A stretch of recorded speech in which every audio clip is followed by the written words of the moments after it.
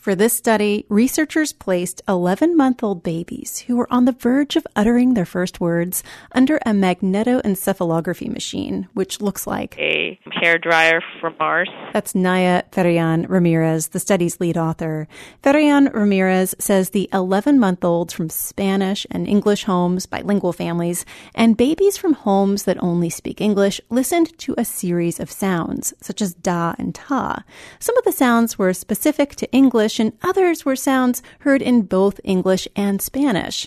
The machine recorded activity in the babies' brains while they were listening. Researchers found that the bilingual babies responded to English and Spanish in equal measure.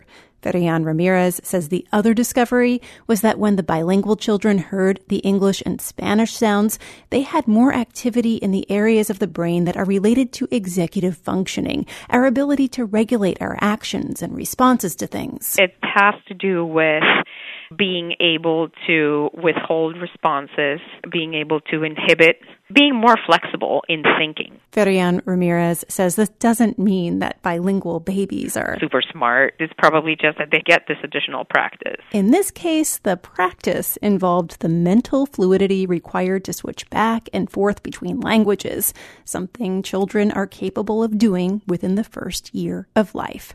The study is published in Developmental Science. Jennifer Wing, KPLU News.